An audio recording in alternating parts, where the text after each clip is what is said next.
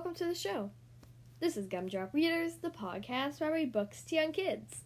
Today I'll be reading Pinkalicious and the Snow Globe by Victoria Khan. I hope you guys enjoy the story.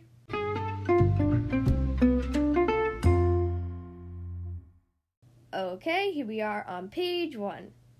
It was the first day of winter vacation, and I couldn't wait to build a snowman. There was only one problem. There was no snow. "Hey, Mommy," I said, "can we take a trip to the North Pole? I bet there's snow there." "Not this year, it's too far, Pinkalicious," she said. "Ooh, can we get a snow machine?" Peter asked. "Sorry," Mommy said, "you'll just have to be patient and wait for it to snow." I didn't want to be patient. "Hey, Peter, let's make our own snow," I said later that afternoon. We took the newspaper and started tearing it into little pieces to look like snowflakes. I put on my Snow Queen crown and waved my magic wand. "Let it snow," I proclaimed. Peter threw the newspaper bits into the air while I twirled around the living room. And right into Mommy. "I have an idea. Let's go get hot chocolate. There's a new store in town," Mommy said. "First, you need to clean up this mess." "Okay, right away," we said.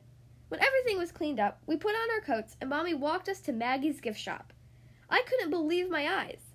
It was full of shiny ornaments and handmade objects. The whole shop smelled like cookies and hot chocolate. We each got a cup of hot chocolate with whipped cream. Then I saw a shelf that was completely empty, except for one sparkly snow globe.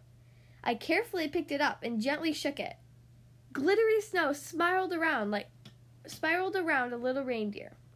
"Do you like it?" I turned and saw the shopkeeper smiling at me, and I nodded. "I love pink, and this snow globe is pinkerific." The shopkeeper's smile grew even bigger. "I'm glad you think so," she said. "I'm Maggie, and I make the snow globes. If you're careful, you can come see where I work." Maggie's workbench was at the very back of the store. It was covered with tiny trees, bright paints, and glue. It was an artist's dream come true. There were enough parts to make hundreds of snow globes, but I didn't see a single one. "Where are all the snow globes?" I asked. Maggie sighed. "There aren't any yet," she said. "Usually, I let the snow inspire me.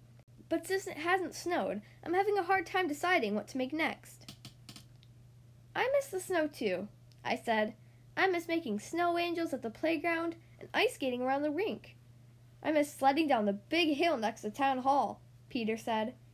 "I really, really miss building snowman with Mommy and Daddy and Peter," I said. That gives me an idea," said Maggie. "You should stop by next week. Who knows? Maybe it will snow." We thanked Maggie for showing us her shop, and then we went home. Every morning I peeked outside my window, hoping for snow, but there wasn't a snowflake anywhere. I baked snowflake cookies with Mommy.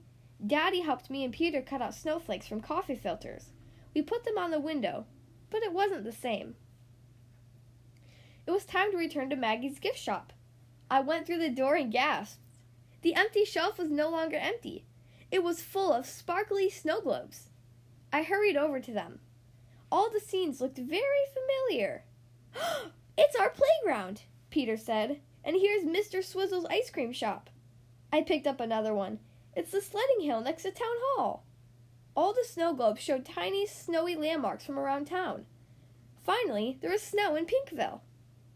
"Welcome back," Maggie said. "I see you found the new snow globes." "They're snowtastic," I exclaimed. Maggie smiled and held out a little pink gift bag. "I wanted to thank you for your help, Pinkertons. Since I'm new in town, your stories of snowtime fun helped me imagine winter in Pinkville." I opened the bag. Nestled in pink tissue paper was a snow globe. I gently took it out. Inside the globe was a tiny house. By the house was a mom and a dad building a snowman with a boy dressed in purple and a girl wearing pink. It was us! I gave the snow globe a little shake, and pink snow swirled around everywhere. "Thank you!" I squealed as I gave Maggie a hug. "Pinkalicious, come quick!" Daddy said. "Look out the window." I hurried over. Snow! The end.